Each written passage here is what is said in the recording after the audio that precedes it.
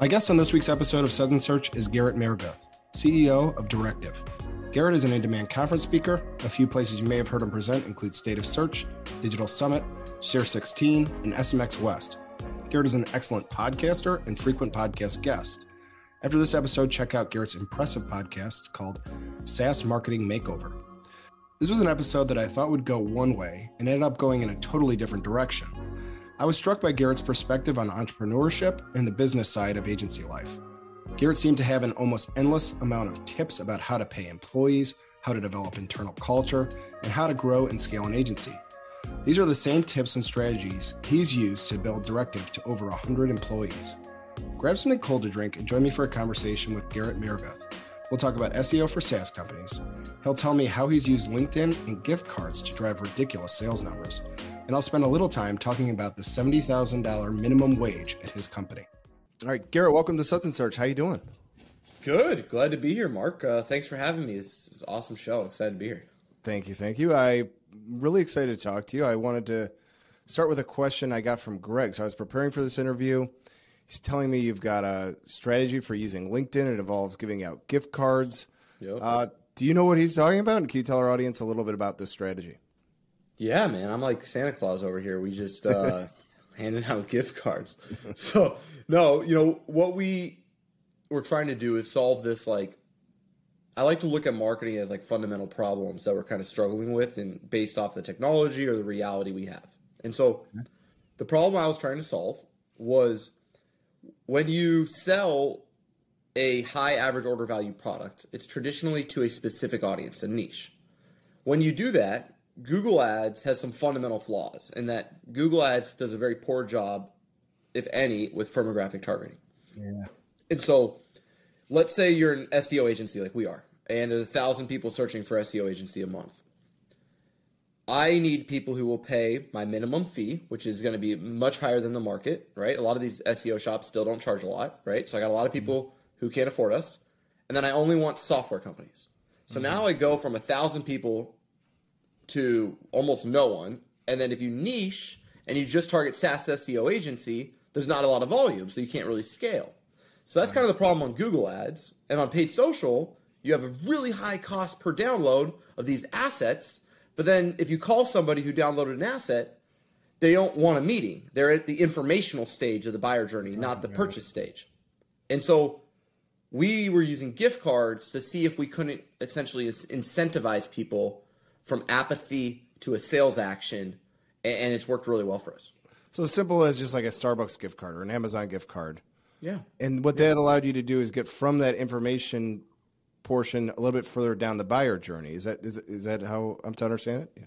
Yeah, so what we did is we built out a financial model, and we took all our pricing, our gross margin, lifetime value, customer acquisition cost, and we kind of built out, okay, how much can we afford? How much can we pay for a demo, let's say, right? Okay.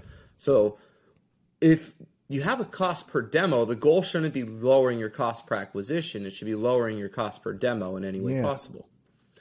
And what I found is these auction-based environments we all operate in, lowering your cost per acquisition is much more difficult because it's an auction. So every time a competitor enters or wants to pay more for something, it drives up your price. Mm-hmm. And so instead of trying to optimize towards decreasing customer acquisition, what I wanted to do is optimize towards increasing people who are willing to take a demo. And so I focused more on activation than acquisition. And so we're using the gift card to improve our life cycle stages and our activation rate. And we'll measure it out. So I found across over $1 million, I spent about $1.5 million on research and development here. So it's a significant investment. I found we, for example, have a much lower cost per demo if I give someone a $100 gift card than if I do a $50 gift card, no gift card, or even a $250 gift card.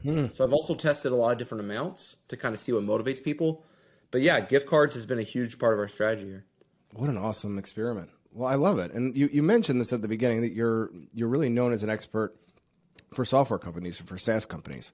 Yeah. I'd like to learn more about that. It's like we're both SEOs, but I don't work in your world at all. How do you come up? How did you begin to work in that niche? Were you always doing this? Were you working at a place where this is what they did, and you just been doing it ever since, or how did you find software?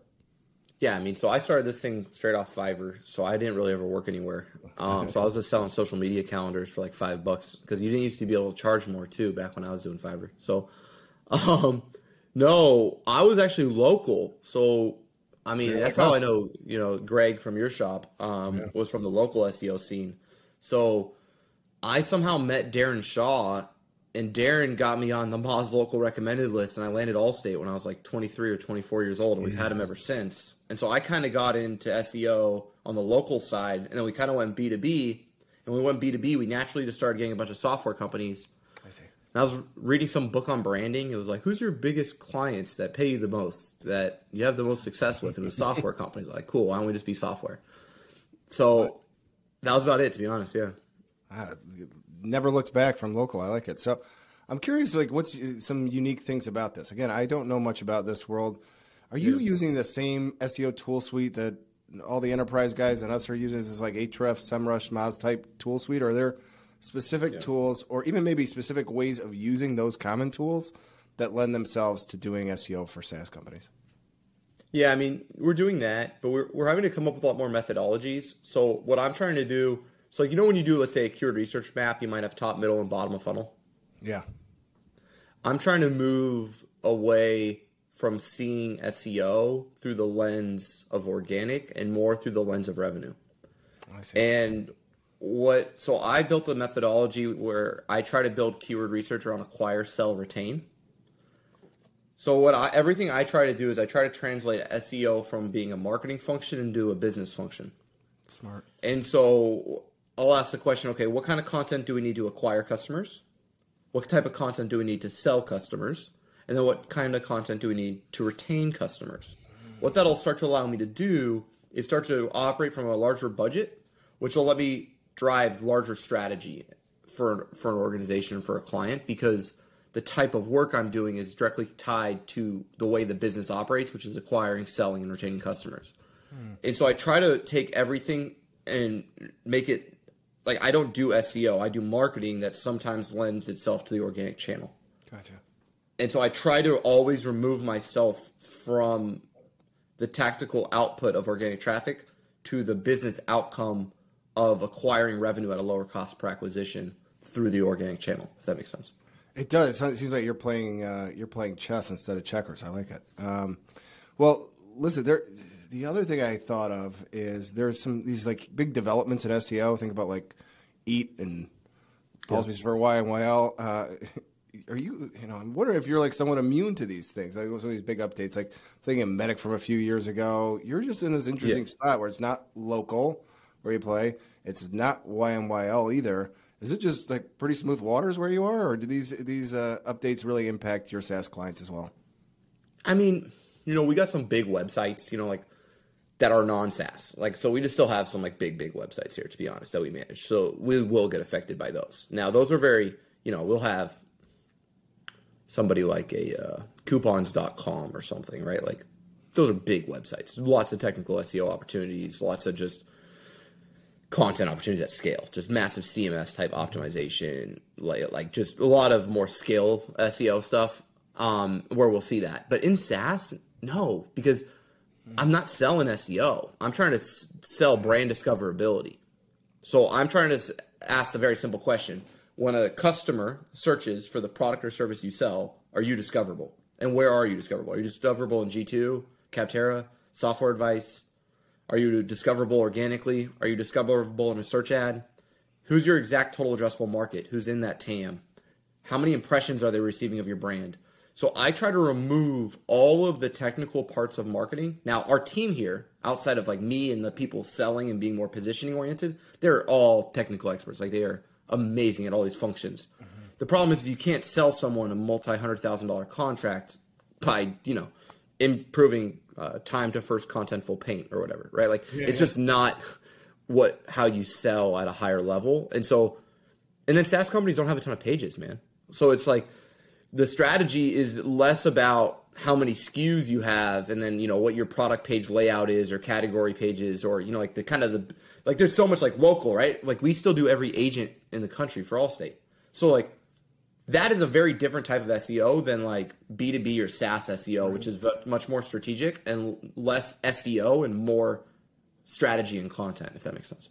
It makes perfect sense. I'm curious, as you go to market with this strategy, I can see some people really loving it. Like, I'm not trying to sell you organic search or whatever. I'm trying to sell you revenue. Have you found that some people aren't ready for this message, or you're sort of just ahead of it, and that you get some blowback from prospects, and maybe that's okay? But I'm curious, do you ever find it to be a challenge when you're selling this to SaaS businesses? No, because SaaS, I do actually. I'm not sure this is empirically accurate, but it's got to be pretty darn close. They pay the most in the world for marketers in house. Okay. Like the cool part about serving SaaS, and the hard part, is our clients are killers. They are. You're not playing in this, like, the reason I had to pivot our strategy is they don't care about SEO. Yeah. It's not like I cared more than, like, you know what I mean? At some point you have to be like, all right, am I really driving that much revenue? And they've got the right infrastructure and I can see it all. And I'm like, okay, SEO, the way most people does it, has diminishing marginal returns. Like, they're driving MQLs, but MQLs aren't turning into SQLs or ops. So you're driving organic traffic and you have diminishing marginal returns on pipeline. Okay, I think the playbook's broken. Let's come up with a new one. And that's kind of how we have what we call customer-led SEO. So we try to understand the jobs to be done of a SaaS company's ideal customer persona. And then we start to bake the strategy into jobs to be done. So it's all customer-centric. And it creates what I call functional content. So functional content addresses the fact, whenever I speak, I like to make people laugh and ask them, like, hey, how many of you are really good at getting your thought leaders to consistently create content for you? And then everybody kind of laughs, right? Because anyone who knows what they're talking about, it's hard to get them to actually create, right? And so what I'm looking at is like functional content, scalable types of content that I can directly integrate to a product that has a bridge between informational intent and purchase intent. And I want to create a content strategy, and then I need like this intermediary asset. So for Directive, an example is we have a Slack group called Society. Mm-hmm. So my goal of my content strategy is not to get people to a proposal with Directive. The goal of my content strategy is to get people into my Slack group. And from my Slack group, get them to love my brand. And from the second they love my brand, I just need to wait for the timing to be right. So I'm not about trying to manipulate or control human actions. I'm trying to understand the nature of a buying journey as a human, and then recognize that the biggest driver of sales actions is timing, is intent. They have to need a new agency. And you can't just, like, you know this, right? We can't show up there and have an agency. They're going to have to wait till that contract runs out or whatever. So my goal is to more focus on the brand and that connection between content and that next step. And I help our clients do that as well. It's interesting. It's just like such a very high, empathy quotient over there with you guys. I think that's really interesting. I think one of the things I also wanted to dwell on that you mentioned, you started talking about keyword research. Yep. And I really like your approach to this.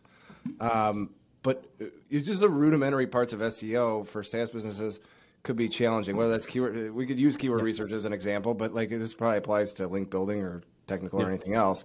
Like, part of it would be for some SaaS companies, there's no awareness that this exists. Like, it's not a commodity product. It's a brand new kind of thing. And so you need to raise awareness. So I'm just thinking about keyword research. I'm going like, how do you do keyword research when there's no awareness of this? You must have a real sense of the buyer journey like you talked about. But how do you kind of think about some of these rudimentary SEO things that we take for granted? Everybody knows 100%. Right? It's like no big deal. Yeah. That's a great question, Mark. I think, what I try to do here is first understand the jobs to be done. So I think a reason a lot of the demand doesn't exist is because we're like SaaS companies are obsessed with creating new categories. So what I like to do is understand that and then once again pivot them slightly. So for example, we had a client that we took on that we did very, very well with. They were with us for 4-something years. Multiple CMOs. Like, if you can go through multiple CMOs, you're doing something right. So their strategy was they were a subcontractor software. Okay.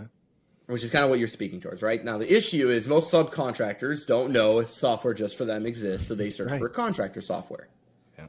Because they know that contractors have software, they don't think there's software for subcontractors. So what we would do is to validate a hypothesis, we would position them in what I call paying for SEO. So I would position them in Capterra, in software advice, underneath the category of contractor software. And then what I would do is I would use their product naming conventions to make it very obvious that they were subcontracting software. So you would exclude the bad clicks because you're very transparent about what you are, but then you can test out your hypothesis that there are people who want this that don't know your category exists. And then what you do is you have to not only drive awareness of your category through programmatic, paid social, and other types of channels, but using first-party data, not third-party. Okay. And then what you do on the content side is you look at the jobs to be done of a subcontractor, right? How to pay an invoice as a subcontractor, how to do see all the different pieces, right? That our product, the outcomes that our ideal customer persona needs from our product. That starts to give you what I call like this middle of funnel type content. And then you can start to build out your whole strategy around it. But most of what I do is I try to find the existing category, position someone in it, test that hypothesis that this could work, and then I go after it where there is demand. This is really smart. I like it very much. And then along the same lines, competitor research. If you don't have competitor research, it's like jumping out of a plane without a parachute. Some of these companies may not even have a competitor. How do you, as a SaaS SEO, like how do you even think about competitor research, and how do you execute that? Is that even part of the program? No, it's a huge part of it because this isn't against our clients, not against anybody. Nobody's as innovative as they think they are. Okay, Yeah. You know what I'm talking about, Mark. Yeah, okay? I dig it. So you get the client who's like, "No, there's nobody like us. We don't have a competitor." I'm like, "Okay, sure." So no one in the world is solving this problem. They're like, "Well, they solve it with Excel, or they solve it with this company, but we don't really compete with them." So at the end of the day, there's always competitors. The question is, can you be empathetic enough with your customer to maybe make a couple jokes to get them to laugh a little and get them to start opening up about the truth of what they're really competing with? Because they might be right. They might be the only person in the world that does AI analytics for pharmaceutical companies north of Denver. I don't know, man, whatever the heck it is, right? And so you're like, well, are you sure? And when you start to build that out, it becomes to life.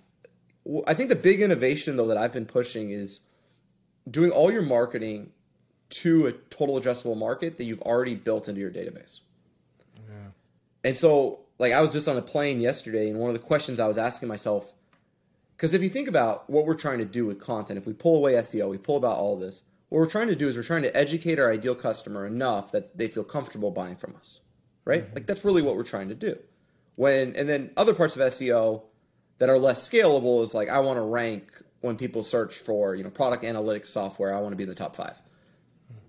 But the truth is, G2, Gartner, Forrester, Software Advice, GetApp, they're the ones who are probably going to be in the top 5. So much of purchase intent these days has been cannibalized by review sites and Google ads.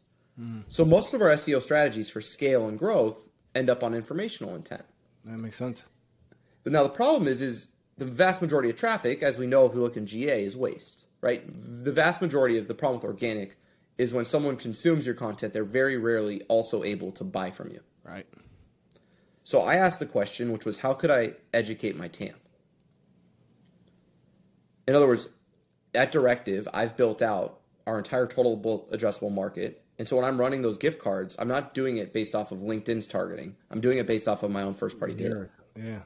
So there's no waste. I've already built all that, and I've manually verified with 200-plus hours with interns and other people of the organization. I've manually verified every single solitary account. Let's say there's 10,000 of them. So my question is no longer, how do I grow traffic to my website? The real question should be, how do I educate those 10,000 accounts about the value we create for them? Makes perfect sense. So I always am trying to delete the waste of marketing and trying to put myself in a position of control, whether that's getting someone to fill out a form or whether that's educating someone. I want no waste, which is people who, ranking organically, people read it, but they can't buy from you because they're not the right person, right? So I'm always trying to delete waste, and that directness creates a lot of scale. That's smart. A lot of the, you're very good. You're a very good businessman too. So a lot of the really good businessmen are clued in on this waste. All the waste in ads and everything else that I've talked to. Along the lines of being a businessman, I looked at your Twitter before we got on here. You've got a pinned tweet You're not going to make more money doing this, by the way, but you have a minimum wage at your agency. You kind of have followed the Dan Price strategy. Tell our audience a little bit about the minimum wage there and why you decided to go that way. Yeah, so it's a living wage, so it's going to keep going up. It's not pegged to some absolute number. It's based off of a study done by MIT, and it's not my research or anything. It's just the true research that it costs to live in this country. Now, obviously, you can choose where you live. So I don't pay a living wage of San Francisco, right? I'm anchoring it to a universal living wage because our company is fully remote. But I take a lot of pride in the fact that I want to only do great work, and I want everyone who works for me to be able to start a family, buy a home, and have a life, not feel like they got to drive Uber after they've done 8 hours of keyword research, which is the truth if you're making $45K living in anywhere, really. So, and that's what our industry pays. That's what I was paying, right? You got that 45 to 52 entry level kind of team member, and the market will hold it. Now, the irony is, right when we just started to do that, you started to hear about, frankly, every agency I know is struggling to hire. Right? Everybody is. Even the restaurants, the coffee shops, everybody, right? Because the truth is their unemployment pays better than we did as owners. So it's the truth. And so I wanted to change that, and I wanted to prove you could do both. You could pay really well and grow. So, I mean, since February, I went from right around 40 people to over 150 people by September. 40 to 150. Yeah. So 3.5x, yeah, something like that. Yeah. And it's all from the marketing we do for ourselves. So, we spend almost $2 million a year on our own go-to-market strategy. And then I use that as research and development. And so I test all my hypotheses, all my ideas of like how I would challenge the way we approach SEO or the way we approach Google ads or the way we approach review sites or the way we approach paid social or SEO. So I challenge all those hypotheses, and then I get this controlled environment where I get control over gross margin, price, sales development, AEs, and then from that I can show my clients, hey, like gift cards work, but it took me 6 months. Here's what you need to be aware of. Or, hey, like organic works, but you need something between the demo and here for your brand to create equity, right? Here's why. And I can show them the data. I can tell a real story. And when you can tell a story like that, it's hard to beat us in a pitch. You know what I mean? I can only imagine. Well, I mean, I think this is fascinating. And then, so have you experienced? You mentioned it. Everybody, no matter what industry they're in, is having a hard time hiring people. Have you just like not experienced that, or do you still experience that, or is it minimized? Do you think? How are you navigating with this minimum wage you've got? Yeah, so I mean, I think it's very easy with the living wage to get mid-level talent, but I think the truth is a lot of our talent was already making a lot of this because we have a consultative model here and we have premium pricing, so we can afford to hire the best of the best. I think the harder part is what we're all dealing with as a society, which is after a while you can't just keep being mad at COVID. You got to have somebody new to blame, right? Yeah. Like that's the truth, and I think a lot of us are eating that corporate wise. So I think there is a lot of churn right now. There's a lot of people reassessing their lives. There's a lot of introspection.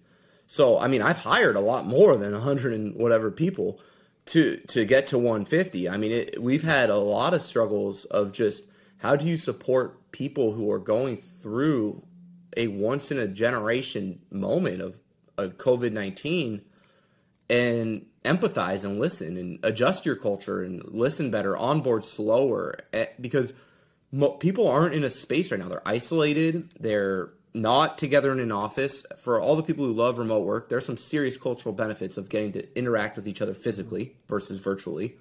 And, it's easy for the employer to be the reason why you're unhappy with your life.